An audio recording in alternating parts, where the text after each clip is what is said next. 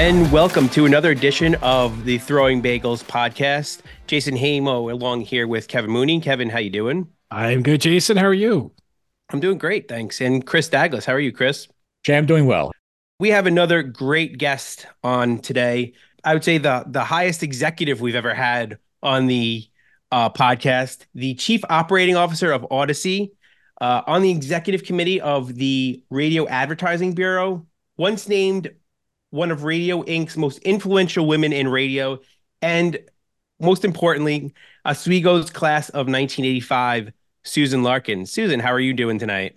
I'm great. But by the way, I don't love that the year I graduated is now attached to me because it tells people how old I am.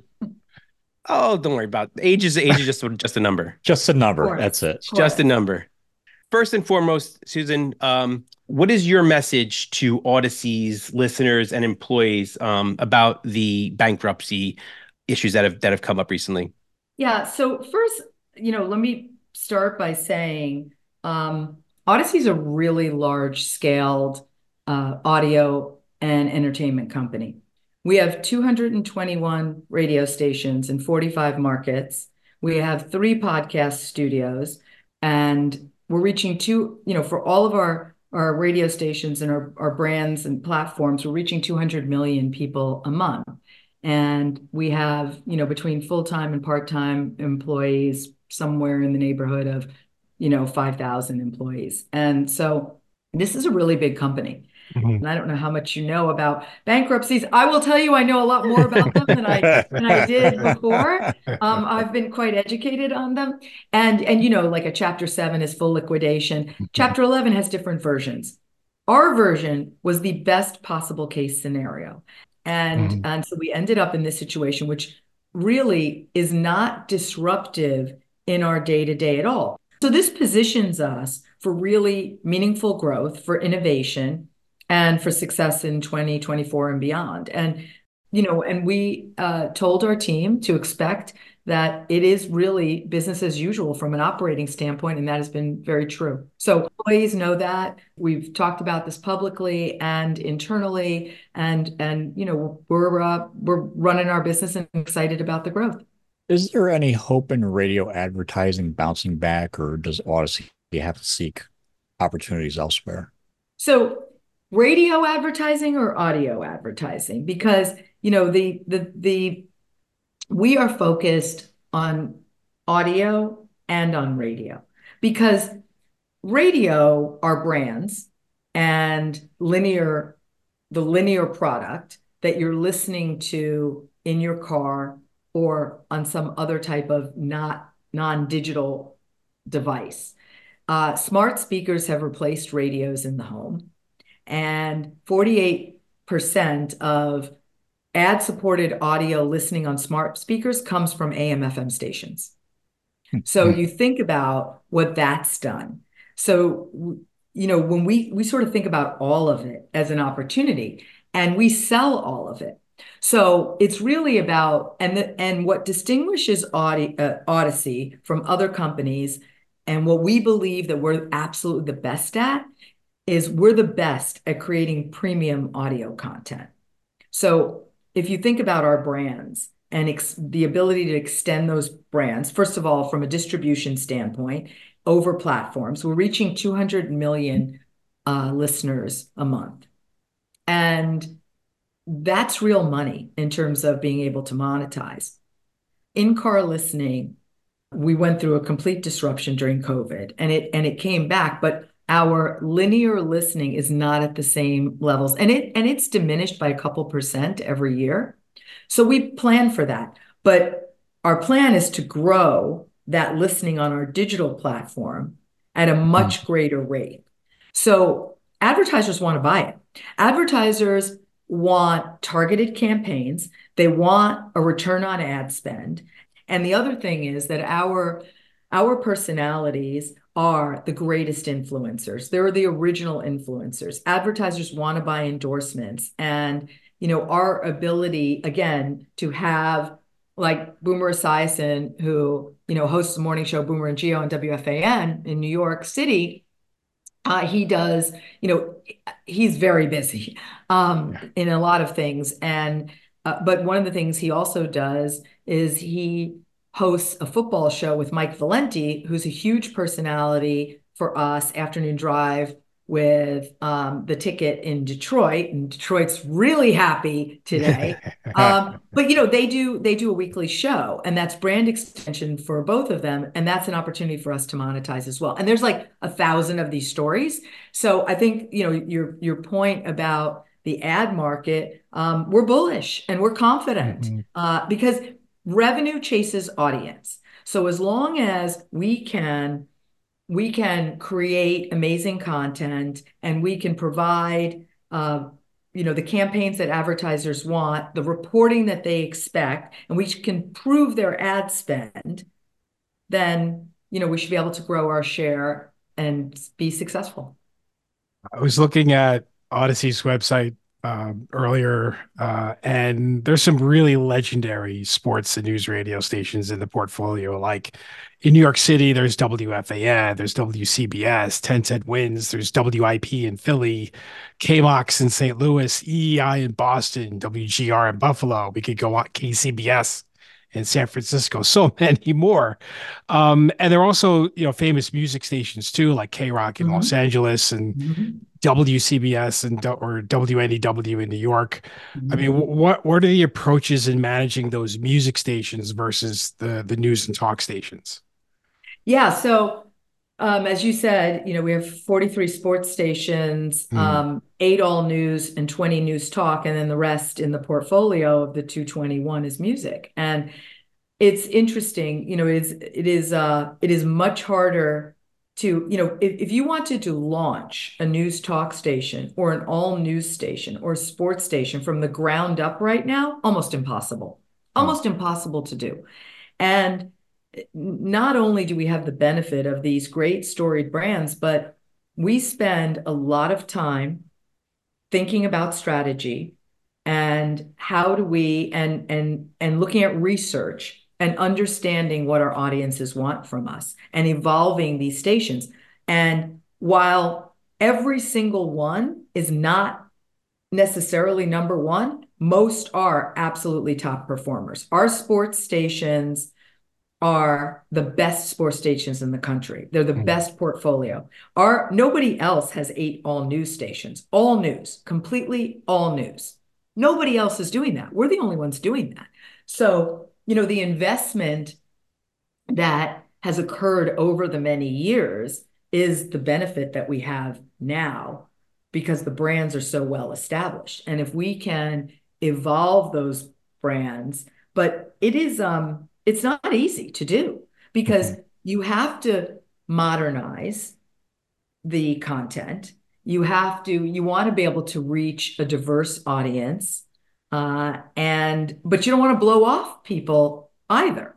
And you have to accommodate for, being available anytime, anywhere. Obviously, on demand is a huge thing. If you look at our sports station, all of our spoken word stations on our app, you will see that we have a unique product, and it's called Rewind, and they're chapters. And so you can go back to one of our sports stations and you can just look on the app and you can see, different stories that were covered and just go to those stories. And so, we're constantly evolving our product as well. But yeah, I mean, there is a lot that goes into our strategy overall and our content management and helping to grow our personalities and coach our mhm. personalities.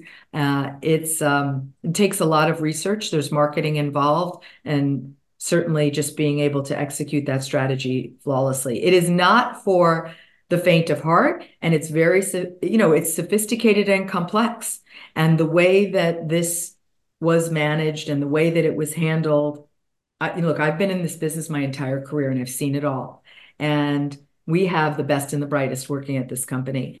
And, if you did it 15 years ago in a different way, like it's not the same. It's Mhm. so much more complex now. And it's been great. That part's been great because it's helped people grow. There's so much work involved in spoken word. Like Someone's got to edit those interviews. Someone's got to edit those highlights. Someone's got to run those highlights. Someone's got to write sports updates, news updates, top of the hour, but whatever. Uh, every 20 minutes, 10 minutes, you name it. So there's so much that goes on behind the scenes at those stations versus a music station. It's crazy. Oh yeah, and look, but our music morning shows, especially, Oh, there is a sure. Yeah. tremendous amount of prep that goes into the Yep. work that they do. But yeah, on the spoken word side, it takes more people Mhm. to do the work. And, we hope that in the future there are opportunities with AI, not to replace people, but to take some of the task work and audit. It's really more about automation than it is anything else. But, we're not going to find ourselves in a Sports Illustrated situation with, Yeah. fake AI reporters. Yeah. We're really proud of our journalism with a capital J. We care about Mhm. it. And we care very much about our reporters and our anchors and the authenticity and the credibility of the work that they're doing. And it's a lot of work. It's a tremendous amount of work. And so if we could help, make some things easier with authenticated research or, different things that might Mhm. be able to help them be more productive in their roles, that would be great. Are any of the stations currently already using AI like Chat GPT for anything, like when it comes to interviews, gathering questions or things like that? Have they already Yeah, I started mean, using that kind of stuff? we've given our team the opportunity to experiment within guidelines, and we Mhm. want our team to experiment. We want, as an example, if you think about back in the day when I first started out in sales, I was selling, I was writing my commercials. In some cases, I was voicing them. I mean, like it was like you're doing it all. So now in production, if we don't want our AEs writing commercials, and God bless, but they're not the best. Neither was I, the best copywriter out there. If that could help with copywriting, all the better. Mhm. Those are things that we've said, sure, absolutely experiment with it. See if this helps you be more productive. And we have a team that, is working together on that and has provided guidelines to our team in how to experiment.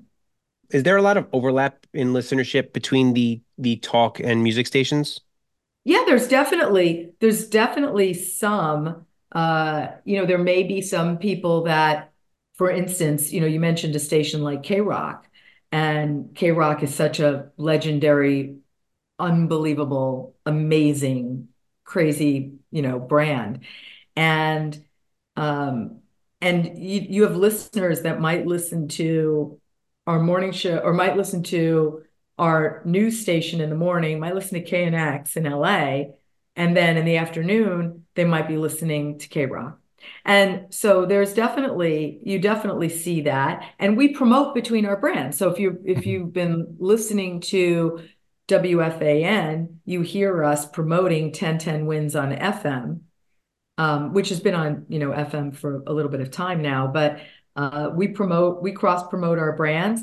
We have, the WNEW morning show, Karen Carson in the morning, and Karen and Johnny and intern Anthony have sat in with Boomer and Geo on WFAN.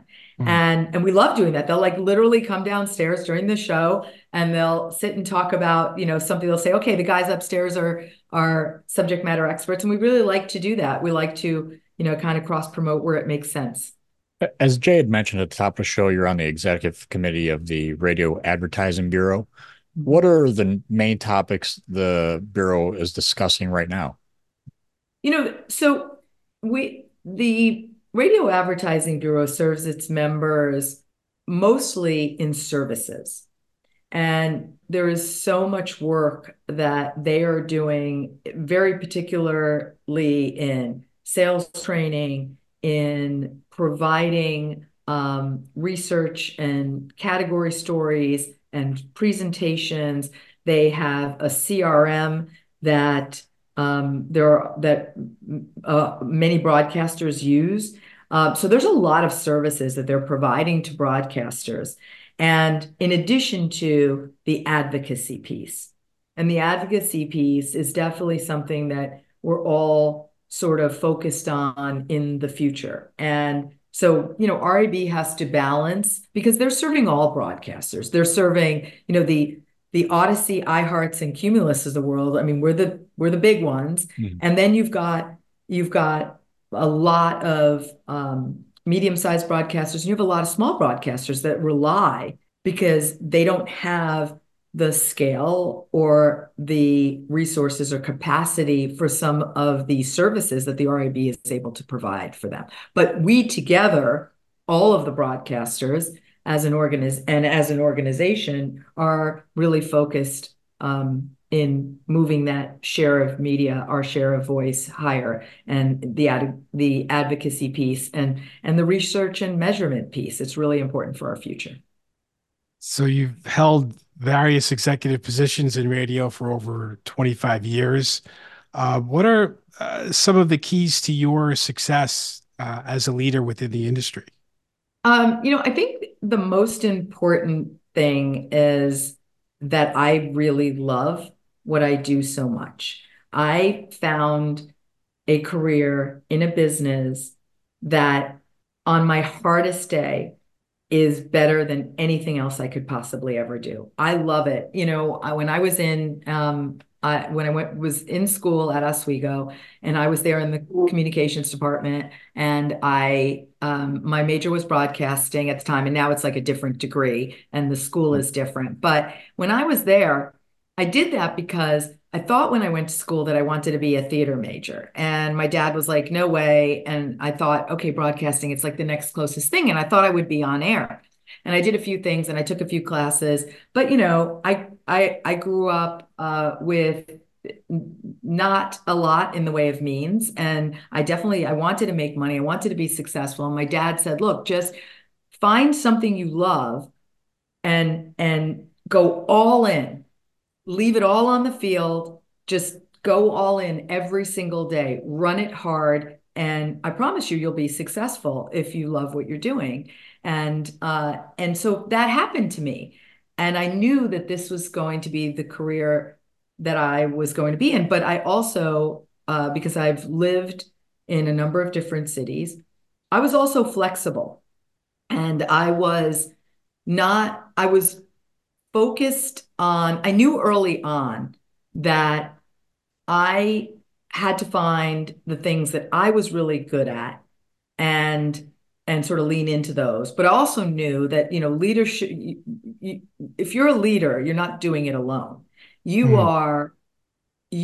are curious, you're asking lots of questions, and you're surrounding yourself with people that are smarter than you. And I, am nearly never the smartest person in the room, but I've been really smart about who I've surrounded myself with and also the people that I want to work for. And the thing that I care the most about in our company is our team. It's number one. And I have a lot of gratitude to be surrounded by such an incredible team. And it is about collaboration and it is about always learning and getting better and raising the bar. But it's also, you've got to really work hard, be scrappy, have a ton of grit, and be willing to fail. I mean, there are more jobs that I didn't get than I got. Right? There were so many failures. There were jobs that I thought I deserved, promotions that I thought I deserved that I didn't get. And, feel sorry for myself for 2 seconds and then, just keep going. So I think the resilience and grit are probably the things that have seen me through, but the base is the passion for the business that I have. Did you work in sales when you were in college? Like were you on it? You said you wanted to be on air. Did you do sales also for the radio station or No, in? no, I didn't do sales at all. As a matter of fact, I went to Doc O'Donnell. So, when I was in the sales and programming class that he had, Doc Mhm. O'Donnell's class, half the time was spent in programming, half the time was spent in sales. And by the way, nobody comes out and says, oh, I want to be in sales. Like it's not necessarily So something you true. say. It's right. No, like I So want to be a true. star. I want to be on air. I want to Yeah. be famous. Like those people that get into this business, like go into it, or I want to be in marketing, or I want to be in creative. Don't go, I want to be in sales. So when we had people that would come in and speak to our class, and I went to Doc and I said, I don't know what to do. And he said, and I had a little and I didn't, by the way, I didn't intern at school. I was in a sorority. I was in the Greek Student Association. I was in our regular student association. I was doing a lot of things, and I was acting in plays. And so I didn't really have time to intern anywhere, but I did some stuff with WTOP and like anchoring. And to be honest, not that great, not that great. And so I went to Doc and I said, "What do you think I should do?" And he said, if you want to make money, and I feel like with your personality, you should really think about sales. And I was like, oh, well, I don't know anything about that. And he said, let me connect you with an alum. And so he connected me with a woman who was selling television in Buffalo. And she said to me, she was in her second year, and I think her name was Maura Corcoran. I might be wrong, but I had a wonderful conversation with her, and she told me about her job, and she told me how much she loved it. And she said in her second year, she doubled what she was making in her first year. And I was like, okay, I need to check this out. And so I literally applied for a job, and I found my then boyfriend, now husband, who I met in Oswego, saw an ad and said, there's a radio sales job. Maybe you should apply for that. And I did. And the rest is kind of history. So when you were in school, um, there was there were ESPN. Steve Levy was there right around the same time as you were. Yeah. Um, did you cross paths with Steve at any point during your time at the school? It's funny that you asked that because I'm sure I did, but I don't have a recognition of that. I spent a lot of my time when I was there with my sorority, with sororities and fraternities, with folks on some of the sports teams, baseball and hockey mostly.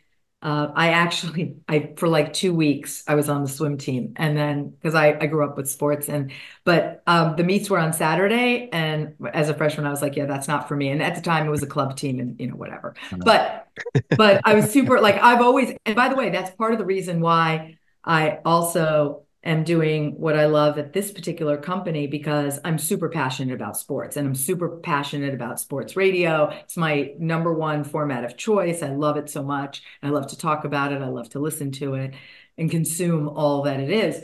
And so I spent a lot of my time, there, and I didn't. So I was probably in class with him. I probably met him, but Mm. I wasn't friends with him or anything.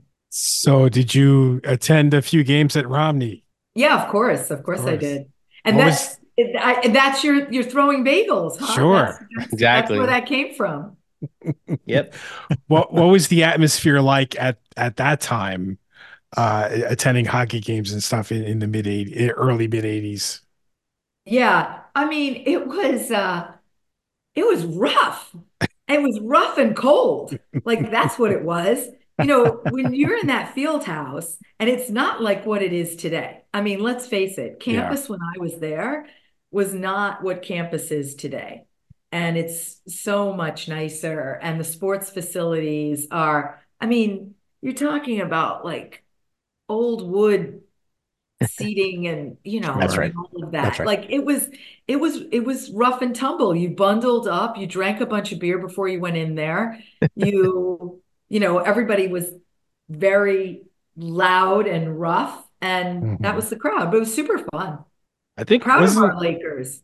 yes. Well, I believe Ed Gozick was playing actually. Maybe he graduated like he went what was it, 83? or somewhere around there. So he may have been on the, who knows? He may have been on the ice when you were there in Romney or in Could your, be. when you first got there. So who knows? It's Yeah, a the guys small I world. knew on the They have hockey 83. team were not famous, and mostly from Canada. Were they the guys that didn't play as much? Is that what you're saying? Or they weren't? No, I don't know. They just weren't, they like to I mean they loved hockey, obviously. But they also like to have a lot of fun. And, we just look, I lived in a house. I didn't live in the sorority house, but I lived in 91 Fifth Ave. I lived in a house off campus, and we were very enterprising.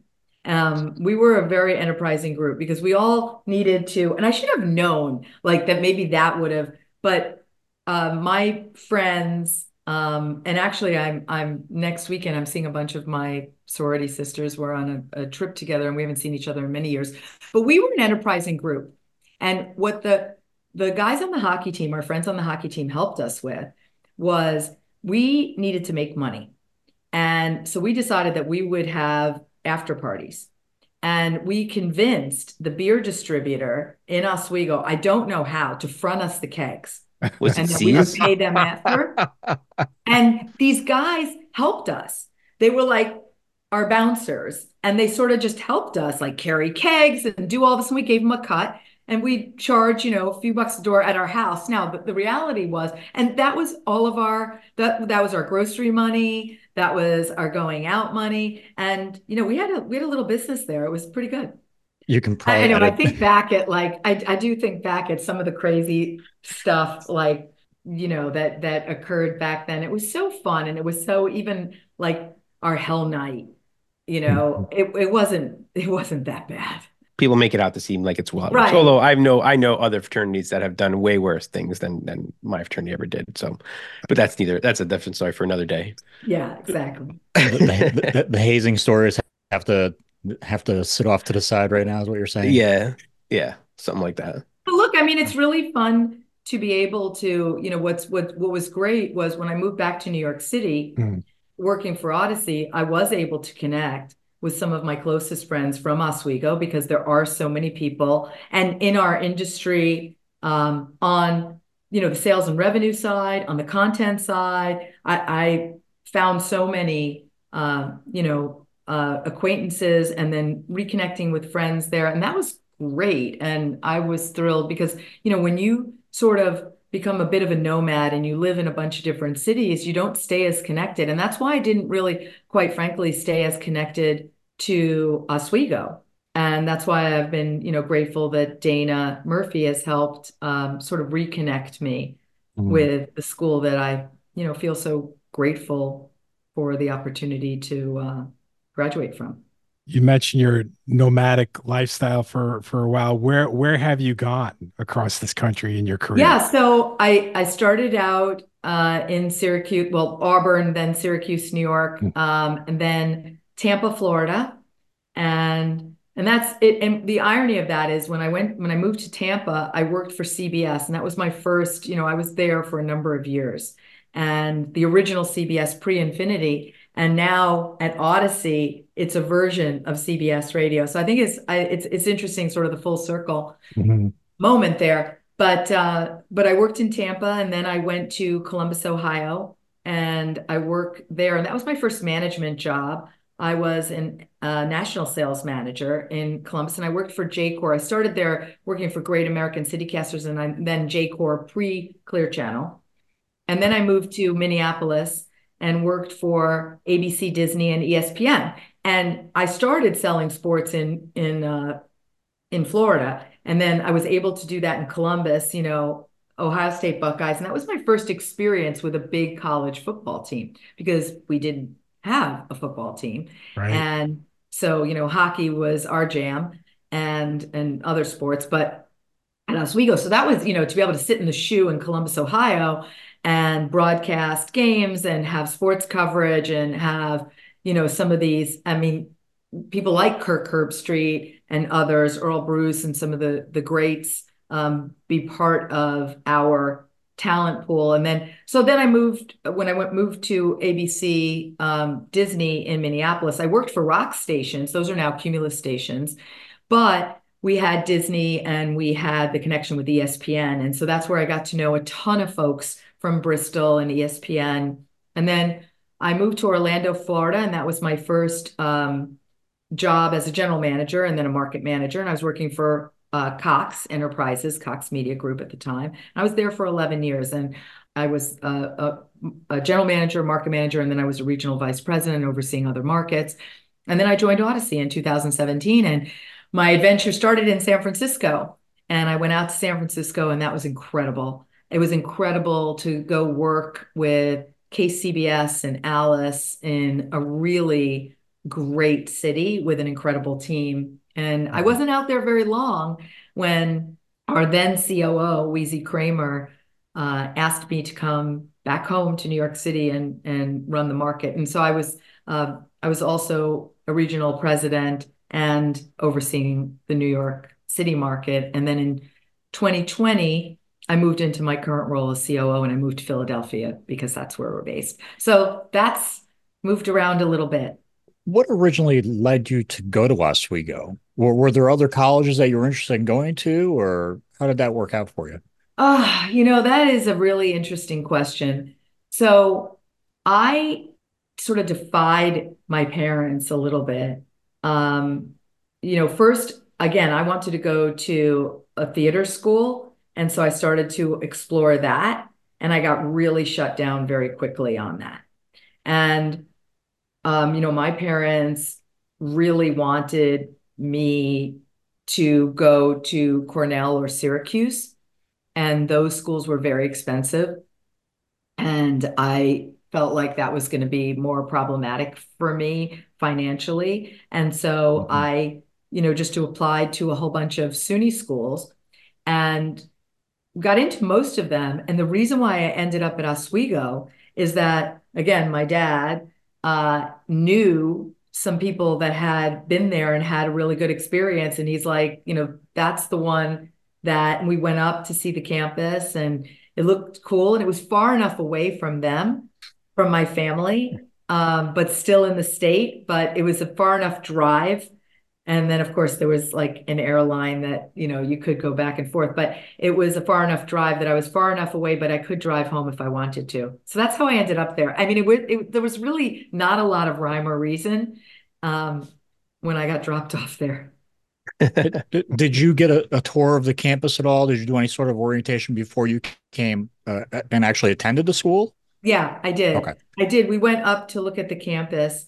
And we went to Oneonta, we went to Oswego. We'd sort of ruled out a couple of other ones. There were a couple that I just felt weren't going to be a fit for me. But I don't know. I was sort of taken with, look, spending time in New York City and Rockland County, to be on Lake Ontario, to have this beautiful scenic campus that it was very attractive. And it had a very good theater program. So I was like, that's my way in. And also a really good broadcasting program. So I guess that's how I ended up there, because it was sort of the combination of all of it. It was the best fit for me.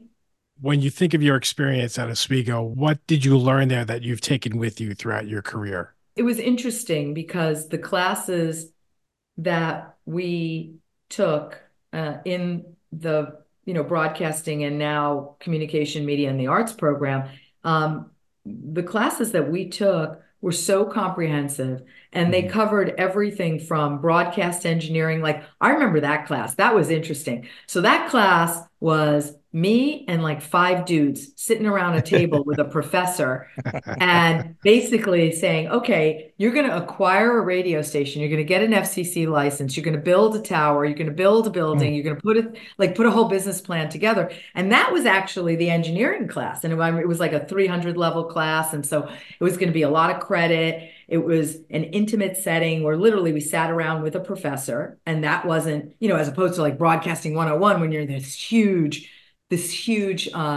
lecture hall, And whatever. Lecture hall. right. Yeah. I mean, it's huge. And so I loved the smaller classes. And as you went into the higher level classes, you were able to have these smaller classes. And so I learned a lot about the business itself. I learned about FCC licenses. I learned about in programming and sales, like just the mechanics of how it worked. And I think that it helped me BS my way into my first job. But the thing that I learned the most is I did learn a lot about the business, and the experiences in the theater department were very helpful to me ultimately in sales because I also did a lot of I took directing classes and things like that, which helped me in leadership and management. And I didn't know that at the time, but what I learned were all those skills that you need in the working world, and some of them happen to be specialized to the industry that I was in. So again, I felt really, really fortunate to gain that, we'll say, book knowledge and some practical experience to be able to translate it. But more than anything else, I think I was excited about the medium itself. Like I knew, after taking all those classes, that if I could find a job in broadcasting, that's where I wanted to end up. I didn't know I was going to love it as much as I was. I just thought it was going to be a cool, fun business. I mean, it's the entertainment business. Yeah. And being in a media business, I thought would be great. So I wasn't, sort of like my roommate, I had a roommate who was a marketing major and a roommate who was a business major. And they some went to work for ad agencies, a couple went to law school. Like people did different things. And for me, I wanted to be on the entertainment side of things. I had no idea that I was going to love it as much as I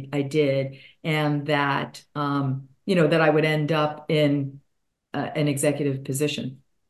So you mentioned, taking a class where it was basically you and like five guys sitting around a table doing the work. When you graduated Oswego in the mid '80s, the radio industry was a pretty heavily male dominated industry. Mm-hmm. Did you face any barriers, or challenges, being a woman breaking into radio sales at that time in the mid '80s?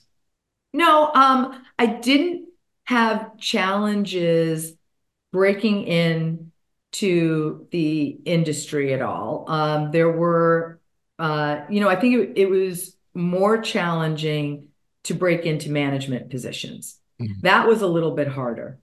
And I always felt like, you know, there weren't a lot of people that looked like me in leadership positions.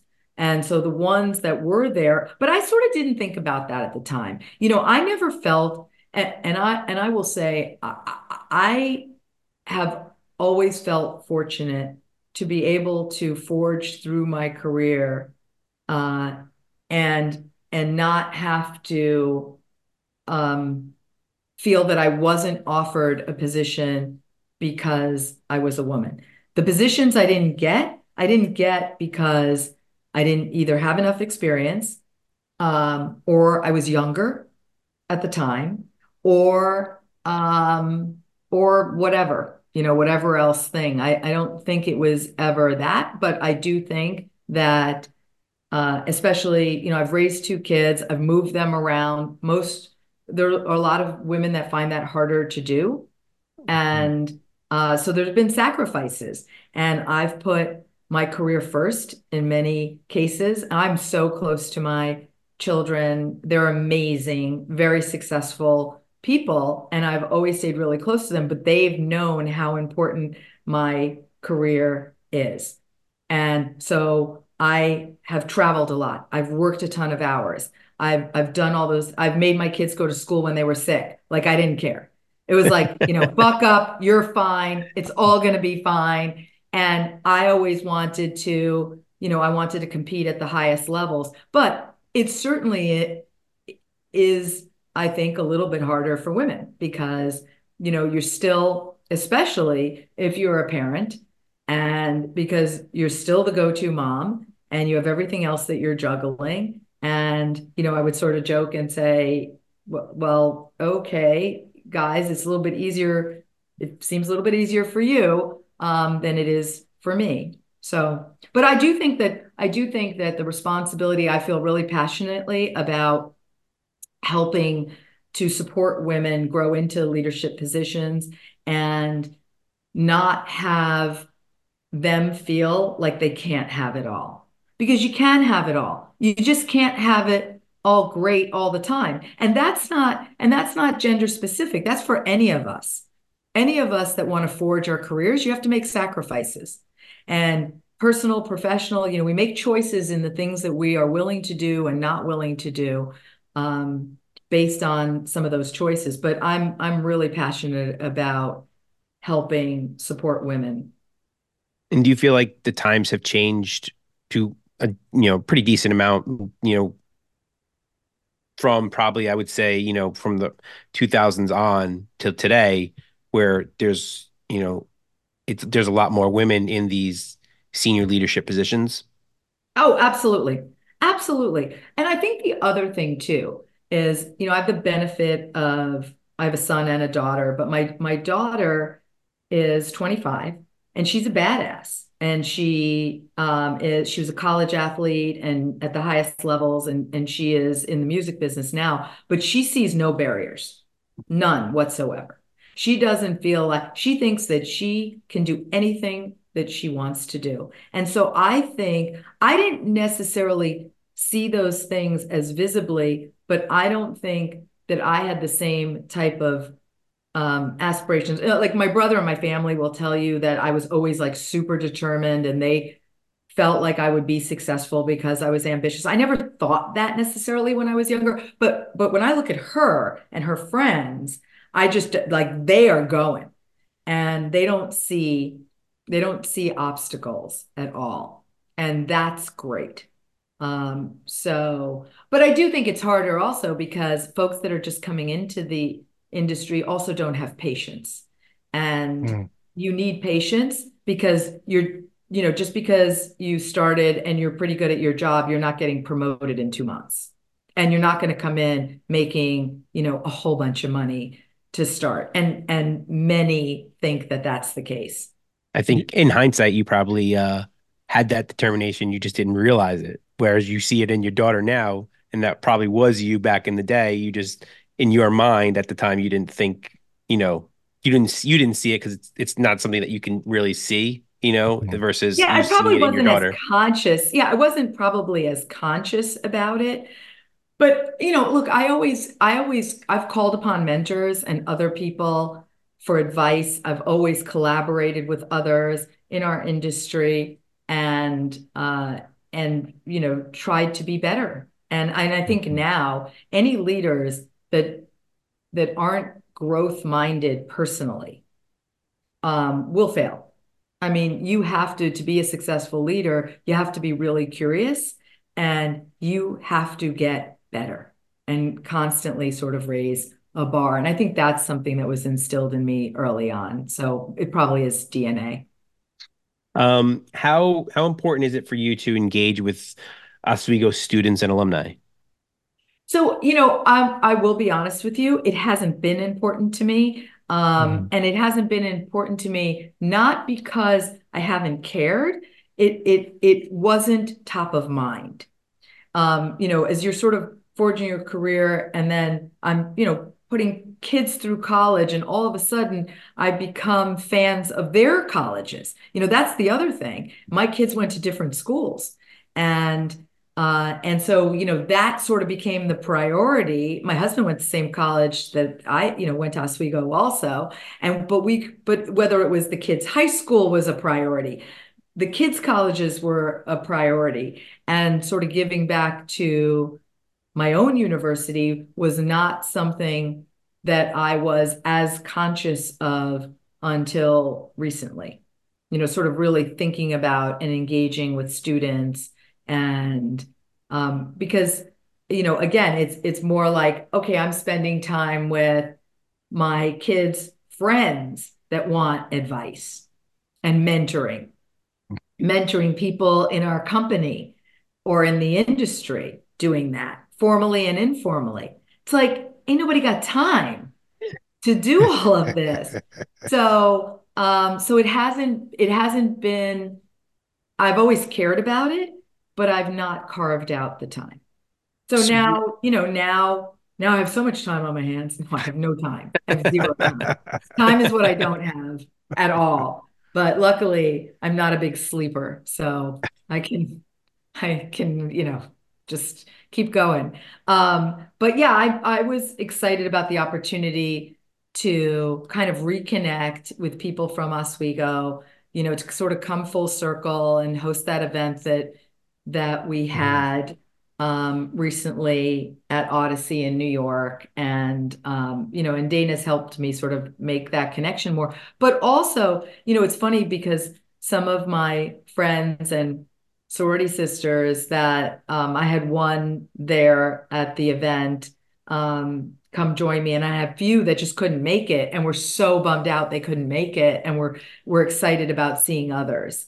And so I'm connected with my sorority sisters because they are my friends. But in terms of current students at school, when I first graduated, I came back multiple times and spoke and did some things, and then it just sort of like time went by and I wasn't doing that anymore, and I haven't been to the comms dinners or any of that either. And it's really been like, what's the priority? Okay, Mhm. company thing, industry thing, that sort of last. Not like you don't have much going on or anything like that. Not at all. Not at all. Yeah. Before we get you out of here, we like to ask all of our alumni from Oswego about food because, I mean, we are the Throwing Bagels podcast and we like bagels and we like all kinds of other food too. Um, Back in our tenure, the big to do in the dining hall, the craze was the chicken patty sandwich. And I'm wondering, was that the same back when you were in Yes. college as well? It was the same thing. The chicken patty sandwich Absolutely. was the Chicken thing. patty sandwich with mine was with yellow American cheese. And no question. The two biggest things were the chicken patty sandwich and then also when there was like chicken wing night. Like Ooh. that was a huge thing for us. There was like it would be like a special thing that you could do. But yeah, no, that was my favorite. That was lunch every day. Chicken patty sandwich Nice. with American cheese We on a didn't we bun. didn't have we didn't have wing night. Yeah, I don't Oh, think so. No. I don't think so. they did away with that. They had wing night when we were there. But yeah, I mean that's the like most memorable thing that I ate there. And just American cheese, just yellow American cheese, no mayonnaise, no ketchup, nothing, no lettuce, tomato, nothing of that. Just just No, just no, cheese. and no, because I'm not like a mayonnaise fan, and I couldn't really think about putting anything else. The cheese sort of felt like a condiment to me. I mean, I really like ketchup, but I didn't mix that then. That was pretty much it. Look, I also one of my other in addition to ramen noodles and all the other stuff that we ate while we were there, but one of the other things I used to like to get in the dining hall was I used to like to get a bagel with butter with and then take uh barbecue potato chips and smash them in between and Ooh, eat that. That was a very nutritious lunch Interesting. for that me. sounds delicious, My wife actually. does that with with Yes. with with potato chips also. She still does that. Nice. You guys, it's the best. If you take a toasted bagel and you put a little bit of butter and then you take barbecue potato chips and you put it in, you smash them, I am telling you, it's great. Although to be honest, I say this so cavalierly, like I've had it recently. It's been 100 years since I've had it. I know it was good. She was a senior in college last time she actually had it. Right, exactly, exactly. I worked in the dining hall. My senior year, Ah, yeah, there's a little bit of trivia. I worked in the dining hall in the sub shop, and then I also did a little bit of banquet waitressing, Oh my God. serving. I worked at the banquet thing Only my too. senior year. Yep. Oh, fun any times. sub shop orders for Oswego sub for shop? yeah, the Yeah, Oswego yeah, sub yeah. shop. Yeah, yeah. First of all, way too many onions, people. Like way too many onions. The smell of onions, the whole onion thing was like not what my thing. I was definitely like a turkey and cheese gal with lettuce, dressing, Mhm. sort of like the Italian dressing, Mm. oil and vinegar thing. That's what I They're very Salad. they're very heavy. They're very heavy on the condiments in general there. Yes. I mean, the You have subs to were like literally soaked. tell You'd have them. to, yeah, the subs would be like so soaked. Yeah. You have to always tell them go light. Like whenever I get a cheeseburger sub, I'm like light on the lettuce because otherwise it's just basically a sandwich with lettuce. We used to get you know, Pizza Pub pizza, like the calzone that was Yes. basically the Yes. folded over pizza. That was a fan favorite. And then Pizza Hut, remember the Pizza Hut there, Sal's of course wings. Although I didn't like the whole wing, like that whole wing thing, Oh yeah. whatever. Yeah. Clam bake, Mhm. some good food there. Yeah. Canales. I'm Was sorry. Canales there? Was Oh Canales yeah, there? yeah, of Alleys. course, Wow. canales. Yeah, definitely. Nice big chunk of lasagna. Ah, Nice big chunk of.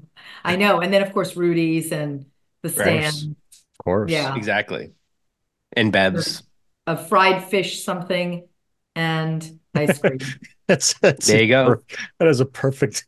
That is I mean, perfect. the It's a picture. fried fish something. I was the picture of health my freshman year. Not.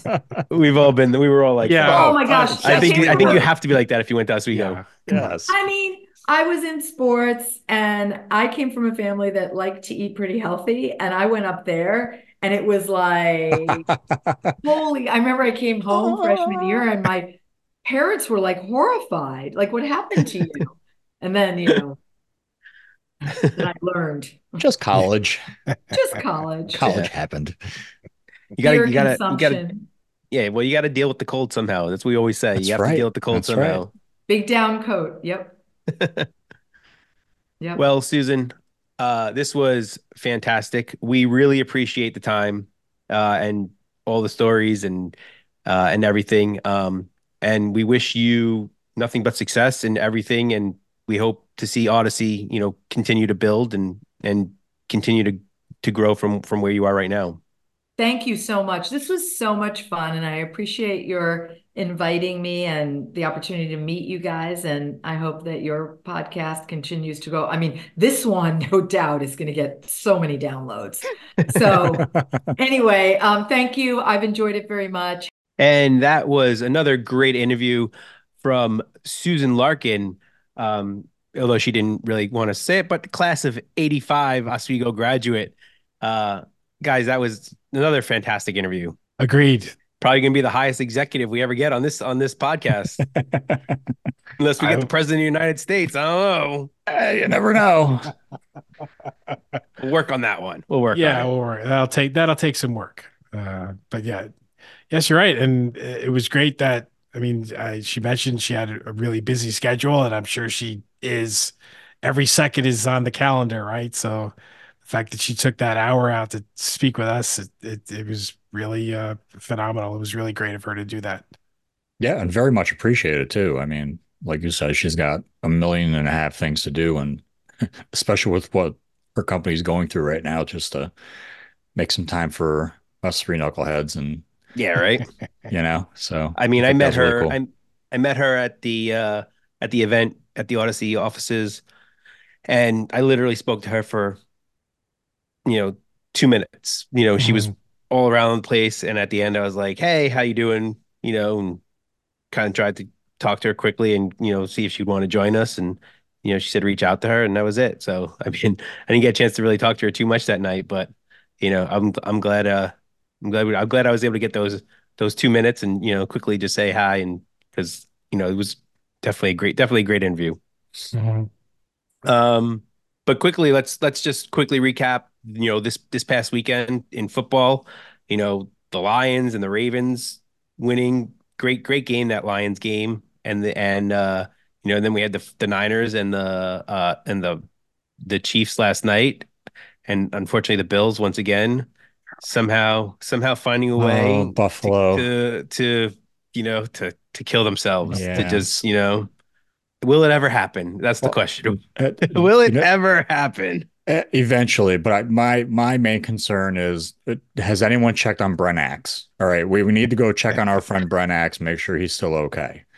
All right, we don't need him start smoking again, Ooh. getting the bad habits. But I'm you sure know he's who's all happy right. right now? You know who's happy right now? Another friend of the state, a friend of the podcast, Joe Yurden. Joe Yes. Yurden. Oh my goodness. I mean, his Lions haven't done anything since he was 12 years old, I think is the last time they were in this position. And I saw something today where the last time the Lions were in this position, like things like Twitter and MySpace and Google and Amazon weren't even in existence, No, Nope. which is for just for just to put it in perspective, that's wild. That is so wild to me. they have a very if the Niners play anything like they did this week, the Lions have a fantastic opportunity to go to the Super Bowl. Look, the Lions, their colors aren't in the Super Bowl logo, Yeah, so that means they're well, not that's going the to other make question. Exactly. You know what? I am if it does happen and we do see a Niners Ravens Super Bowl, I am very curious to see what the colors are next year because You know what's going to happen is Aaron Rodgers will just come out and just start spewing BS again. So please just make it two other teams. well, that's the thing. Is it if it's can you imagine if it's all green? Because then it's like Jets and Eagles fans going crazy. We're gonna make the Super Bowl, you know? Like the whole thing is just uh, green. And it doesn't matter like which side is which color, like how do you decide like who makes it, you know? I don't know. The conspiracy theories are abound, I tell you. but I mean, so what? The conspiracy theory is that the last two Super Bowl logos before this one, they had Right. colors that were somewhat vaguely reminiscent of the two teams that were participating. Very That is vaguely. that Very is a vague. Like very e- vaguely. Yeah. enormous stretch. Oh, It's a but symptom of people with too much time on their hands. exactly. But the conspiracy theorists love that kind of stuff. You know, those conspiracy theory dorks are like, this is fantastic. Yeah. This is Yeah. great. Look at this. You got the what's his name? Who's the running back that said the NFL is scripted? Uh, you know, Oh, There's more than no one, I'm idea. sure. Yeah. no, yeah, but it was recent. Oh man, I can't remember his name, but yeah, he was like when he came out and said the NFL is completely scripted. Like, come on, dude. Really? It's Not wrestling. entirely. Not entirely. Like that's insane. You cannot script this. Just some This is things. there's no way. It's Just some impossible. things. Yeah. Impossible. I Just a tell few you. things. The No. referees, Yeah, there's Who the referee? The one thing, and a spot I know here, Chris a is spot very, I know there. Chris, you have a very strong opinion on this, but the referees, first of all, refereeing has been horrendous all season. It's been But pretty rough. Yes. let's call a spade a spade. When can we just get like some sort of digital marker I mean, for the football? Like, we have come on. old I mean, people in the guys white can barely hats. see who are marking the football. They're like 70 years I mean, old. they're older than dirt. They're using a stick and chains to measure 10 yards. Meanwhile, in soccer, we have automated offsides. Like, why can't you use the same technology to mark the ball? Like, In a gazillion dollar industry sport, they can't afford to it's like to do baffling. this. yeah. Baffling.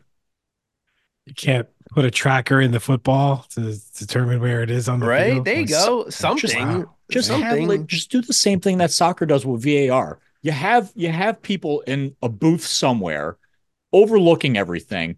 If the official blatantly misses something, be like, "Hey, dude, you missed this. Oh, sorry. Okay, we'll spot it over here instead." It's that simple.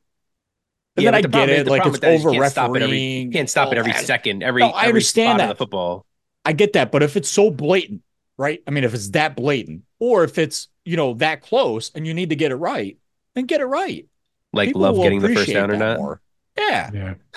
I mean, some of the spotting over the weekend was just unbelievable. Like a Yeah. yard short here and a yard short there, and it's like, come on, man. Well, fellas, this was a fantastic episode. Another fantastic episode, I should say. And we have another fantastic episode coming up in 2 weeks. You can catch us at our email address, throwingbagelspodcast@gmail.com. Catch us on Facebook, on Twitter, on X, whatever the hell you want to call it, on Instagram, Threads, LinkedIn, and wherever you get your podcasts, you can listen, or you can just listen on our website at throwingbagels.com. Kevin, Chris, This was a great one. Another good episode coming up in 2 weeks. Have a good one. You too. See ya.